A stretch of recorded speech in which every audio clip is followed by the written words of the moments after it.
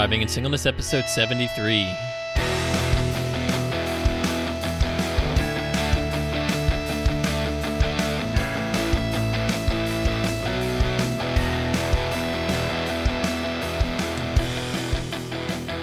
This is the Thriving in Singleness podcast, where it's not about surviving, but thriving in this chapter of your life. Here are your hosts, Tom DeLong and Joshua Erickson.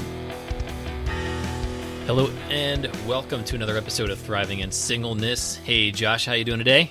I'm doing great, Tom. I'm doing great. How about you? I'm doing good. Great to do another episode and yeah. Super stoked at what's coming up. Yeah, we're just keep going through episodes, one after the next. So yeah, they're adding up. It's crazy how fast they add up. Oh yeah, so close. We're really, we're definitely jumping up there.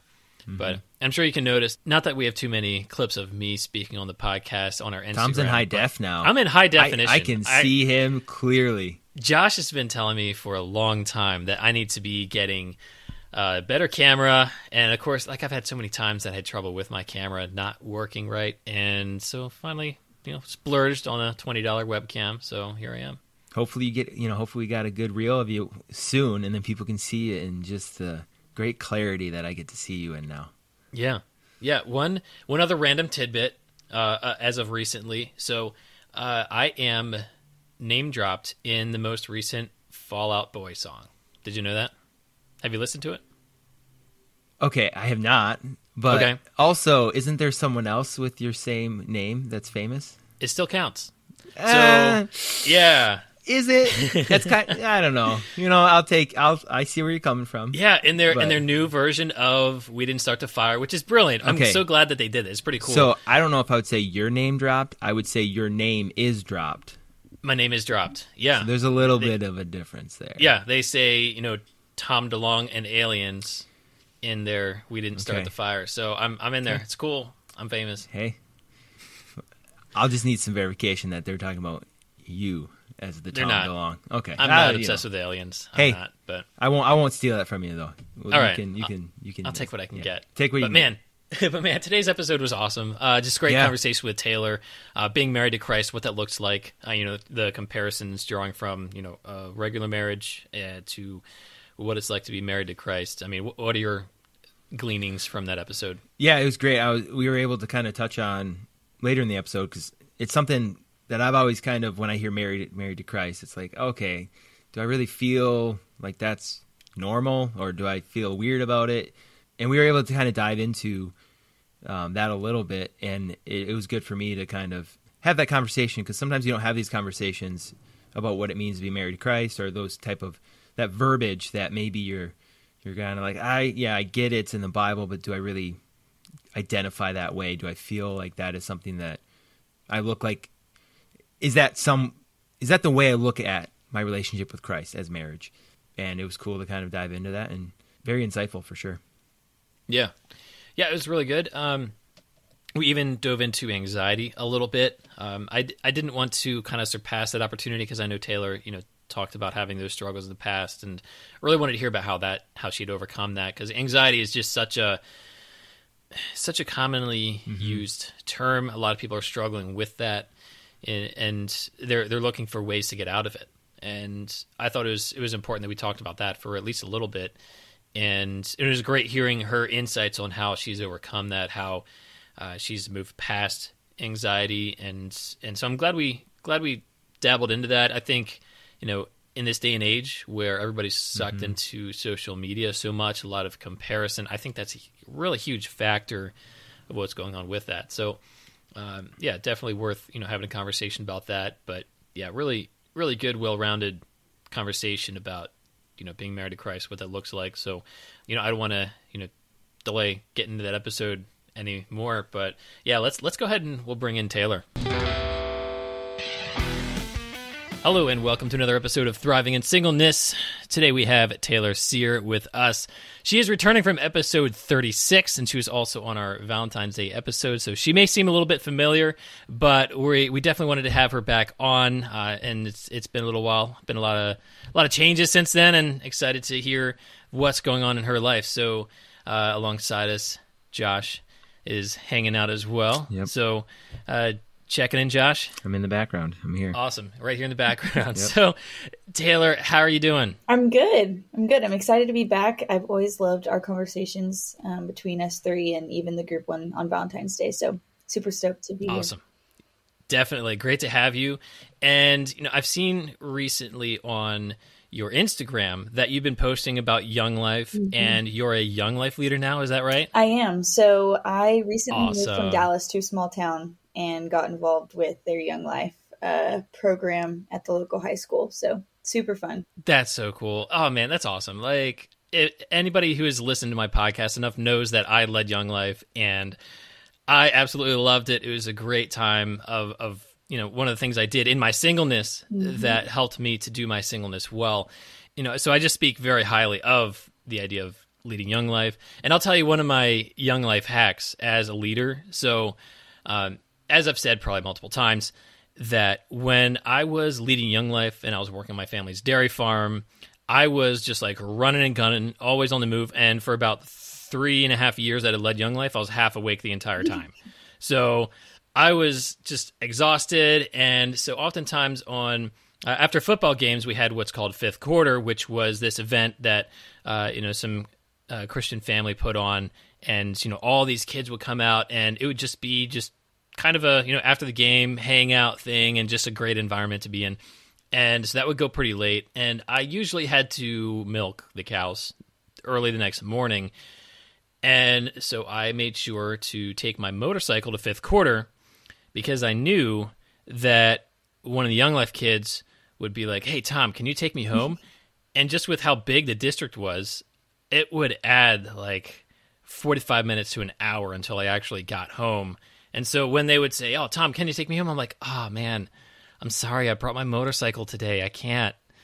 So then I would actually be able to just kind of go straight home after I was done hanging out at Fifth Quarter. But Smart. yeah, one of my smart, selfish Young Life leader hacks. But yeah, what's one of the greatest things that you've experienced as a Young Life leader? I think the greatest experience so far has been this summer when I took my girls to summer camp, and we were up in Colorado, and it was incredible. Just the scenery was beautiful. I really love the mountains in general, and it was summer, so the weather was perfect. But it was the very last day of camp, and at Young Life Camp, they do this thing where anybody who throughout the week has decided that they want to know more about Jesus, or they have decided to follow Jesus, or they're curious about what salvation means, can go to this meeting essentially and learn scripturally what that looks like. And I had two girls, they're seniors, and they went off to college after this, but they decided they wanted to learn more. And after the meeting was over, they were hanging out with me, and they were like, Taylor, like, we're really interested in what they are talking about. And I asked them, I was like, well, have you ever fully, given your life over to the Lord, or have you asked for repentance? Like, have you gone through these conversations between the Lord? And they're like, well, no, we haven't. I was like, okay, well, do you want to? And one girl's a little shy, and her best friend was like, no, we just need to do it now. Like, we know that we need to do this. And so I explained to them that it's not about the words that you say, but it's about the contents of your heart. And if you genuinely want to follow Jesus, then let's do it. And so, we prayed over each other, prayed over them. They prayed and just gave their hearts to the Lord, and they're just crying and sobbing. But the coolest part was afterwards, because this little auditorium had completely emptied, and we walk up and we're going out the doors, and the Young Life staff had just let us have this moment, and they lined the outside sidewalk from the doors and were cheering on what the girls just had done, which was to give their lives to the Lord. And it just reminded me, that was an earthly picture of what Scripture talks about when it says, when one sinner repents, there is just shouts of joy in heaven. And so that was probably the coolest thing I've experienced in Young Life so far. That is beautiful. That's where what I love so much about Young Life is it's straight to just the gospel, sharing who Jesus was, what he did for us, what sin is, and how he has saved us from it. And it's just targeting the children in a way that just shows them, like, hey, we're going to teach you the gospel in a way that you haven't heard it before, as though you haven't heard it before, because oftentimes, you get a youth group and there's typically a message you're speaking to Christians, and that's good and that's okay, because like Christians need to be able to grow and learn more. Young Life, just with a specific mission of we're outreaching to these kids, and so it's just awesome when you see that being effective. Awesome when God is using you as part of His story and His way of outreaching to these children, and so it's just such a blessing to be part of that. Anybody who's in their singleness, I'm always encouraging them.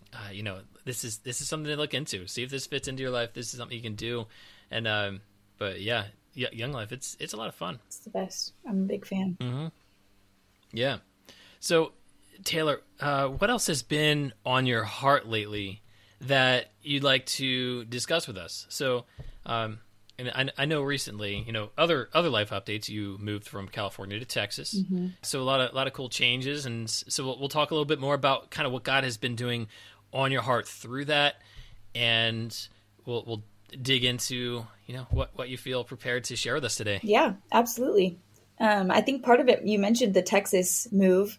I'd lived here before, moved back to California, and then about a year and a half ago, I moved back to Texas, and I think it was very Holy Spirit led, and I've been growing a lot. God has just placed a lot of important people in my life that have helped me see things that I didn't see, maybe point out some not super awesome habits. I don't know, just little things, and mm-hmm. I've grown a lot, and I am super excited about it.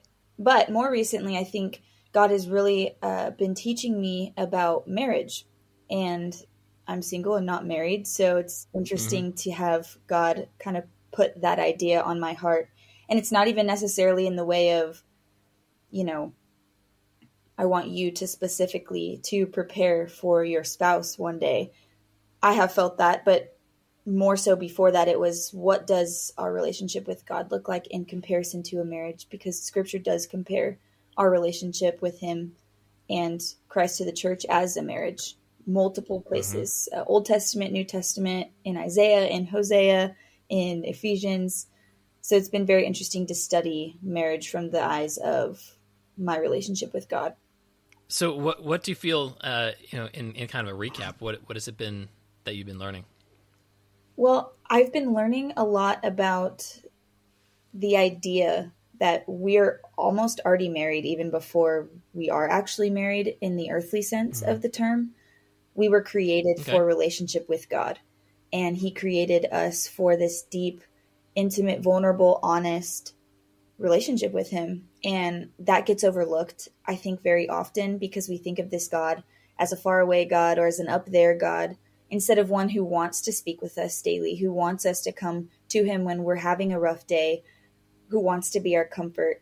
There are these very specific qualities that God talks about all throughout Scripture that we have access to experiencing, but because we don't attribute those qualities to Him in every moment or in the small details, we miss out.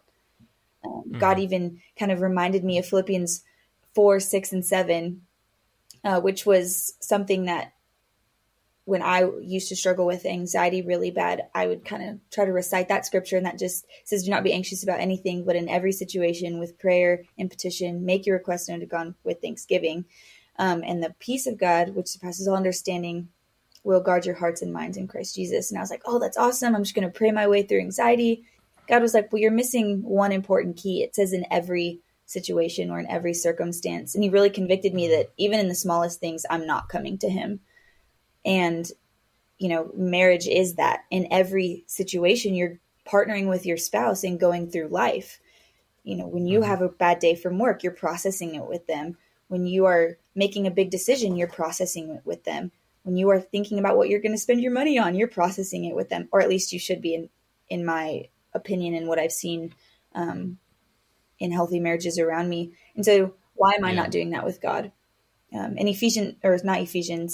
Isaiah 54, it talks about the Lord, our maker, being our husband, and Him being our redeemer, and Him being all these different things. And Ephesians 5, when Paul's talking about marriage, he also mentions, I'm actually talking about Christ and the church, but also, husbands, love your wives as Christ loved the church. So it's this very interesting, mysterious relationship. But that's ultimately what I think God is trying to get at when he compares marriage to our relationship with him. And those are things that I've been thinking about and working on in my personal relationship with God. That's awesome. And I know you touched on your anxiety a little bit, and that's something that you previously talked that you struggled with quite a lot. Has that gotten better for you? Oh, yes, leaps and bounds. And I think it is in connection with growing in understanding of God and his character and his power. I never want to downplay people's anxiety or struggles with different mental illnesses. However, I think that there's something to be said when I went from having multiple anxiety or panic attacks every week, 2 to 3, 4 to 5, to I think I've had 2 this entire year. So Oh, wow. leaps and bounds. And I think it was 5. That speaks a lot as a Young Life leader, too. Oh yeah. And I have There's a lot of stress Young there. Life, you know? Yeah. And Young Life is crazy. And you're right about the no sleep thing. Like, you're always doing stuff. Kids are always over. Kids are always, hanging out, which is awesome. No complaint. But you'd think there'd be a little bit more stress. Yeah. Yeah. And I know I had a massage, one time while I was leading Young Life, and the masseuse told me that I had more knots in my back than, the mothers that she tends to massage, because there's a lot of stressor. It's not just doing Young Life, but you're hanging out with the kids constantly. So there's definitely that. And so I know we didn't really talk about digging into the anxiety aspect at all, but it is something I do want to talk a little bit more about, and that's simply because you hear it all the time. Everybody is talking anxiety, and so I'm curious what your opinion is as far as what is it that causes the anxiety, and what is it that is essential for overcoming that anxiety? Yeah, that's a great question. And you are absolutely right. Anxiety and even other mental illnesses are talked a lot about. They're kind of buzzwords right now. And I think the biggest thing that I've realized is I had to take a step back and ask myself some really honest questions of why am I feeling this way? Where could it be coming from? And also look at my family. It was very heavily running through my mom's side, where my aunt, her sister, my mom, and their mom, my grandma, all struggled with debilitating anxiety where they, wouldn't drive or they wouldn't go to the store. And I was like, okay, there's something going on here. And I did go see 2 therapists. One was a Christian therapist, and she just very much infused God's word into it. But I think I ultimately had a little bit more breakthrough in my anxiety is realizing that God is powerful enough to step into it and wants to step into it.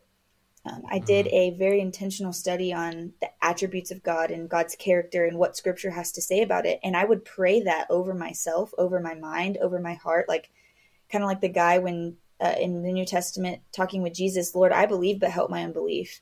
And just praying that in unison with the other scriptures about God's character, I began to actually believe the words I was saying and was able to say, okay, God, you created my body. So I pray that in this moment, you would demand every cell in my body to act the way that you created them to act. And you would give me that peace that will guard my heart and my mind in Christ Jesus in Philippians 4, 6, and 7, because I'm bringing every circumstance to you. I also had a few scriptures that were like my speed dial emergency scriptures that I would just pray over myself. Why do I keep going back to Philippians? Psalm 147 was one of them. And it just is David being really real about his feelings. And so I would model that and be real about how I was feeling and just say, God, you're my father. Hear me out for a second and just be the comfort that I need. 2 Corinthians 1 talks about comfort. So just really diving into what scripture has to say. The other thing that really helped was understanding the idea in Proverbs of there's life and death in the power of our tongues. And so I stopped saying that I have anxiety or I was diagnosed with anxiety, or I stopped saying that I have an anxiety disorder, even though that is what the therapists and the doctors said. I stopped saying it because I didn't want that to become part of my identity anymore. And although I continued to struggle with it after I stopped saying that, what I realized is I stopped giving it ownership and a placeholder in my life and in my mind. And so whenever I would experience anxiety, I gave it a deadline. I didn't say, this is how long you're going to last, but I remembered in my mind, this isn't who I am.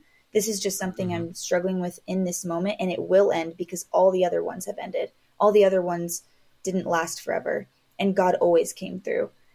And then anytime those feelings would start to spurt in my heart, it became just quicker and quicker and quicker of a response where I was like, okay, God, I'm feeling the tinglings of a panic attack. I'm coming to you, and we're just going to work through this. And by the time I knew it, it went from, like I said earlier, having a lot to having maybe one or two in this entire year. So that's awesome. Super awesome. God's super good. Mm-hmm. Have you seen that habit that maybe you've developed with dealing with anxiety of watching what you say, how you connect with it, how you don't make it a label or something that, I am this or this is a part of me? Have you seen that be used in other areas of your life? That's like, I think it popped up in my mind in a sense like singleness, right? Mm-hmm. A lot of people who struggle with singleness, they can attach it to their identity. They can use it as a label, and that can really bring them down. Have you, I guess, is that something that you've seen? Because habits oftentimes in certain areas do transfer and are useful in other areas. Is that something that you've seen in other areas of your life you've used? I think so. In many different areas, whether it's work or being a young life leader or my podcast or ministry things, or even my singleness, I've noticed that whether it was subconsciously or consciously, I stopped saying certain things to leave room for God to do what he wants in that situation. And even in my singleness, like, yeah, my desire is to get married, and that may or may not ever happen. However, I'm not going to say things like, well, I'm just going to be single forever, or I guess God's never going to bring me somebody, because life and death resides in the power of our tongues. Like, I don't want to speak things. And that's not like, people might think of manifesting and things like that with the words that I'm saying, but it's completely different when you do it in the sense of Scripture. And so speaking life, the life of Scripture, Jesus is the way, the truth, and the life, and he's the word, as John 1:1 talks about. So when we speak those words over us, then that becomes more so what your mind thinks about. So yeah, I've definitely applied that idea to a bunch of different areas, and it's helped. Yeah, it's one of those things that I've noticed in my life that you wouldn't think it makes such a big impact. Just the way you even respond to situations mentally. You're just like, oh, this happened to me. And then you have that inner dialogue. But if you think about it, how often do your thoughts actually affect you physically? Like, you can think about something and all of a sudden feel different. Yeah.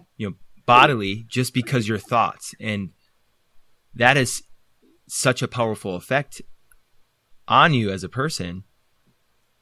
It should, in a sense, raise a flag that I need to be aware of my thoughts, because they have a direct connection to how I live my life, how I walk it out, my health, all those things. And it's tough because you have habits oftentimes when you grow up and how you think about yourself and how you go about certain situations. And you just don't notice until you address them. You don't notice until you're no longer thinking that way, or you're no longer walking in, thought patterns that maybe have been debilitating to you, but you're like, oh, this is normal.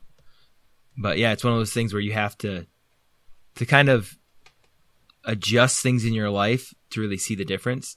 But thoughts are directly connected to how we walk out our, physical day, and not just, the mental side of things. Absolutely. And connecting that to even that scripture that says, take every thought captive and make it obedient to Christ. Sometimes we hear that scripture, or maybe we haven't heard that scripture before, but that's powerful. And to think about our thoughts in a way of like, why am I hearing this?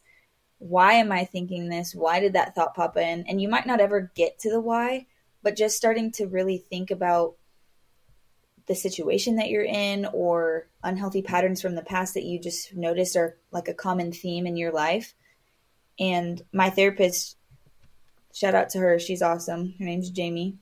And she explained to me that you can combine verses like Philippians 4:8 that says, finally, brothers and sisters, think about things that are true, excellent, noble, praiseworthy, all those things. But first and foremost, that first thing that Paul said was true. And you can combine that scripture with the take every thought captive and make it obedient to Christ. And so anytime we have a thought that starts to stir these feelings, we're going to take that and say, okay, I'm going to compare this to my reality. I'm going to compare this to truth. I'm going to compare this to facts and evidence. And if I don't have facts and evidence to back up this thought, then it's not true and it's not worth spending time thinking about. And giving that over to the Lord, saying, Lord, this isn't a true thought. You're the way, the truth, and the life. So I'm going to make you the king of my thoughts, and I'm going to make this thought obedient to you. And that has also been helpful. And again, you don't realize that you're being freed from these things until, even if you have a conversation about it with somebody, or when you're, like me, 4 years down the line, and I was like, wait a second, this is happening less and less, but I didn't realize it until I was a year in or 2 years in. So when we look at being married to Christ and our internal thoughts, do you think, internally thinking about how we're married to Christ allows us to overcome anxiety and the different struggles that we face in our lives, and for those in singleness, and allows them to overcome many of the struggles that are faced in that? I think so. I think that there's a lot of different feelings and emotions that single people feel, especially when there is a desire to be married that is sometimes stronger than maybe other people's. There's varying degrees of desire, and sometimes it ebbs and flows, but there's a lot of emotions that are felt. There's anxiety of, am I just going to have to do life by myself for the rest of my life? Am I going to ever find somebody? But I think when you allow God to have the rightful place in our minds, in our hearts, it's like the greatest commandment is to love the Lord your God with all your heart, mind, soul, and strength. That's 4 parts of us that are all aimed at loving God. Then we actually do experience a different level of peace and understanding of ourselves, first and foremost, of where these thoughts are coming from, how I can be in control of them, but also what does that mean for my life and my relationship with God? And that's something that I've intentionally been trying to work on. I kind of designed my own journal off of this, where there's sections of it where I just go in and I can write my thoughts and feelings in that moment. And I can write, God, I don't understand this, or why this, or this is the emotion that I'm having because of this situation. And I can just be vulnerable and be honest with God.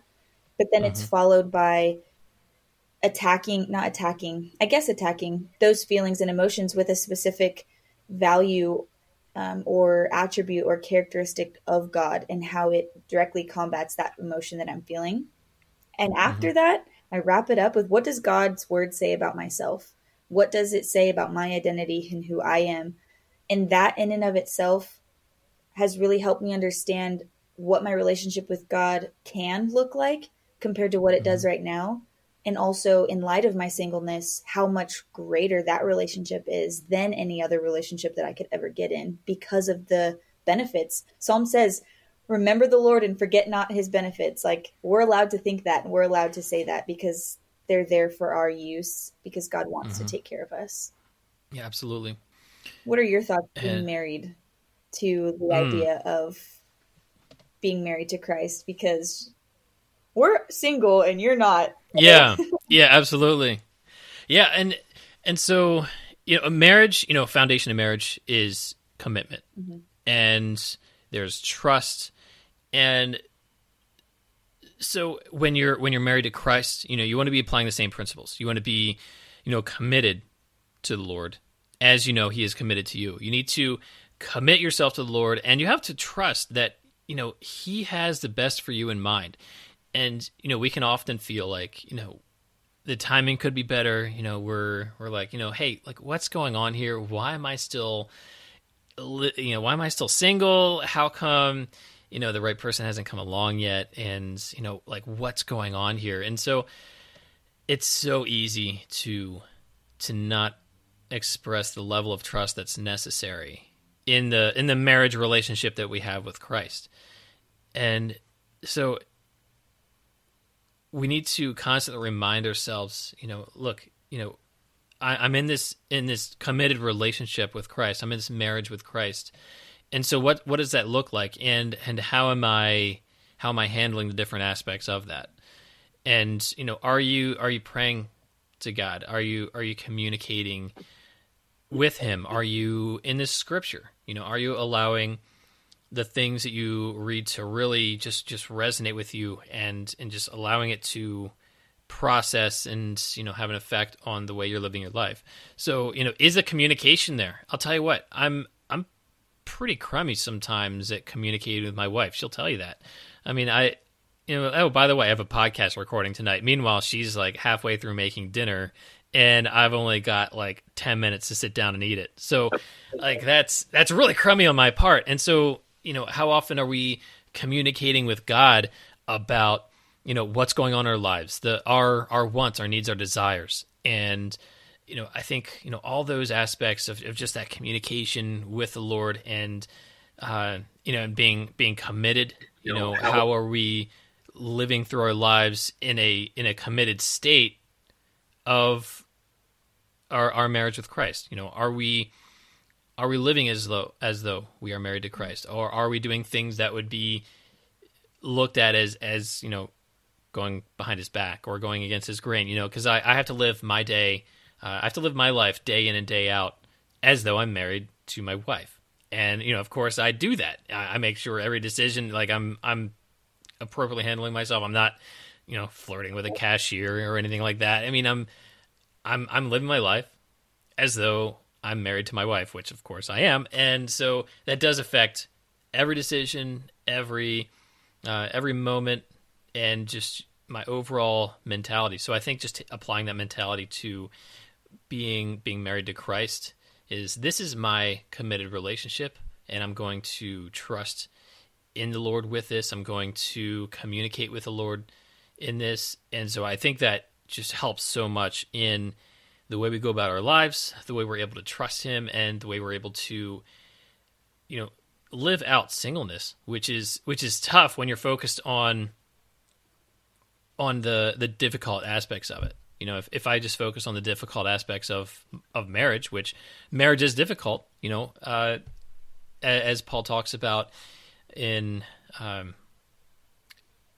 Corinthians, I believe, he talks about how he wishes everyone could be happy being single like he is, and there's a lot of things, there's a lot of struggles that he doesn't have to face in his singleness, and there's true. I mean, and you have to realize there's going to be struggles and there's going to be trials on each side of, whether you're single, whether you're married. It's just going to change. And it's important to just approach the different struggles that you have. And you don't want to be focusing on the negative aspects of where you are. And so if I'm continually focusing on the negative aspects of my marriage with Larissa, I'm going to develop over time a pretty sour attitude towards her and towards our marriage. Just like you mentioned about your internal thoughts and how that affects the way that you're living your life, your attitude, and how you identify. Do you identify as someone who struggles with anxiety, or do you identify with somebody that is married to Christ and isn't allowing yourself to be overcome with anxiety? And so, the internal thoughts is huge, because then when you're in your singleness, you do have to live your life as you're married to Christ and you're committed to him, and not allowing your inner thoughts to overcome your relationship with him. Don't allow your inner thoughts of doubt, your inner thoughts of insecurity, your inner thoughts of a sense of loss for what you feel you should have but don't have or don't have yet. And so that's all, kind of my thoughts on the correlation of, being married to Christ or being married in real life. There's definitely so many similarities in there and principles that need to be applied in that. That's an excellent question, though. I like that. I have to throw this out there. Yeah. It's been on my mind. Or even when I hear about what does it mean to be, or talking about being married to Christ, do you think that our view of marriage in culture in this day and age do you think that view affects what it actually means to be married to Christ? Yes. You know what I mean? Because I feel like we look at marriage one way, And sometimes the way we look at marriage, just, the romantic side, the physical side, all these things that maybe we've made marriage out to be when it's not maybe all about that. And you touched about like marriages, I think marriage, it's all about sacrifice, right? It's all about commitment. It's about these things. Do you think that it's hard for us to sometimes stomach, oh, I'm married to Christ? That feels weird. It's not like, what does that mean? Do you think that's because we look at marriage maybe in not the way that God's intended us to look at it? Or see it in the way that he wants us to see it? Does that make sense, my question? Makes perfect sense.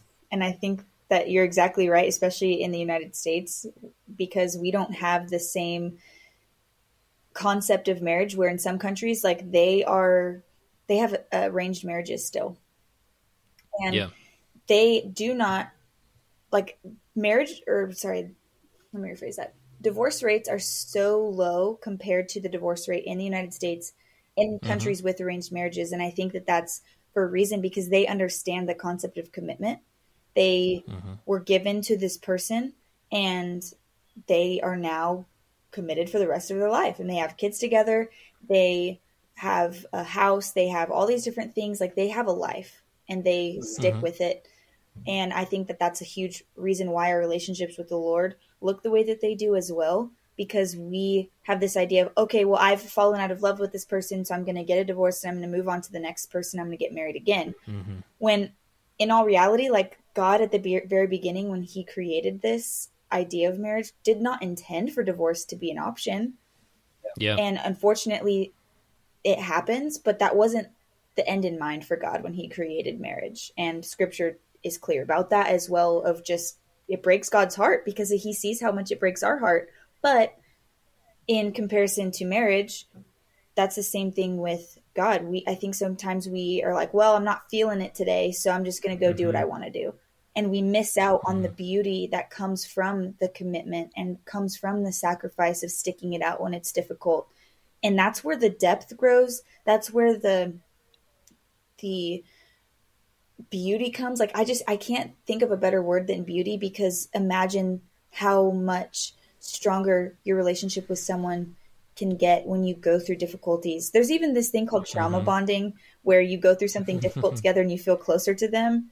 And obviously that's not entirely the same concept, but when we go through our difficulties with the Lord and we choose to stay committed to him and stick it out, our relationship with him grows in a way that I don't think would otherwise. It's like when Paul was asking for his thorn to be taken and God said, no, my power is made perfect in your weakness. And Paul said, okay, then I'm going to boast all the more gladly about my weakness so that Christ's power may rest on me. And it's like, wait a second. Yes. So you're telling me that in my weakness, I'm able to experience Christ's power in a way that I wouldn't have been able to otherwise unless I was weak in this area. Super wild. But it's the same thing with marriage. Our culture has influenced our ideas of marriage. And since God only created marriage to be a reflection of his relationship with us, it deeply affects our approach to God, our understanding of our relationship with him and what it's supposed to look like. It's wild. Yeah, how often do people get out of relationships because they're not getting what they want out of it? They're not being fulfilled. And how often do people turn away from their faith for the same reasons? Oh, God wasn't doing these things in my life. He wasn't answering my prayers. He wasn't doing these things for me. Both situations are self-centered relationships. It's about me. And that's kind of the, if we look at relationships, marriage in an unhealthy way with other humans, it's going to be the same issues with God when we get down to it and we're like, oh, I want what I want. I need what I need. And it's not about the other person. It's not about God. It's not about, focusing on what I should be focusing on. It's something I'll have to chew on because the marriage thing, being married to Christ, it's something that I think there's depth to it. And anytime there's depth, sometimes it's hard to wrap your mind around it. It might feel weird. It might be hard to understand. And especially if it's in the Bible, a lot of things in the Bible, just because it might feel weird or awkward or hard to understand doesn't mean that it is. And that's when you need to seek more understanding about it. You need to pray about it. You need to ask God, to shine a light more on the things that you don't understand, rather than just being like, oh, that's weird. I'm not going to touch that. I'm not going to talk about it that way. Because I think that's the natural response. Like, oh yeah, I'm married to Christ. it's that feeling that sometimes you can be like, oh yeah, I get the concept, but I don't really want to connect with it. But when the Bible talks about it and it's like a main theme, we have to make sure we try to dive into it, what it actually means. Yeah, and I think it's important to keep a biblical perspective of marriage, where it is commitment. Like you're in it till the end of your life, and you mentioned about arranged marriage still being a thing, and it is. I mean, I actually have a coworker. I recently found out she was in an arranged marriage, and they're married, they're happily married, and I think that speaks volumes to the other culture, and how they respect what it means to be committed. They understand, their roles in the marriage, and they're committed to doing well in the marriage and being loving in the marriage and growing a family. And like, that's a beautiful thing. And I need to have a conversation with her about it. Just hear her take on it, because, I got a lot of respect for the fact of, coming from a culture that is that committed and that dedicated to where they're able to do that.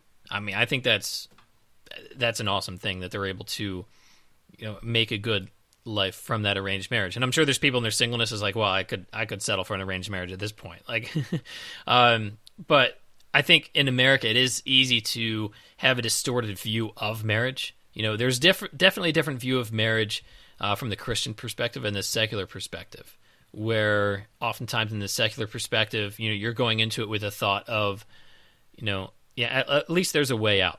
At least this, if it gets bad, then I can get out of this. I'm going to, try my best, hopefully this works. And there's such a different perspective in Christianity, that a different picture that God has given us of marriage, that this is something designed by Him. This is something for commitment. And that's the approach that we need to take in our marriage with Christ.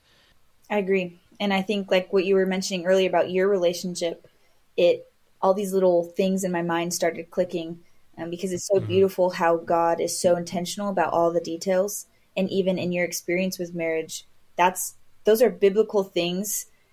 Even when you're flipping it to your relationship with Jesus, you understand and you're living your life as if you are married and committed for the rest of your life to your wife. Imagine if we on a daily basis woke up in the morning and said, okay, I have my wedding ring on, so to speak. I'm committed to Jesus. I'm going to live my life as such. I'm not going to, like you said, flirt with other cashiers. What does that mean? I'm not going to ignore him, give him the silent treatment, because that's not healthy. I'm not going to not communicate with him well, because that wouldn't work in a marriage. Thinking about practical things that we see don't work in our human relationships. Why are we thinking that those things are going to work in our relationship with the Lord?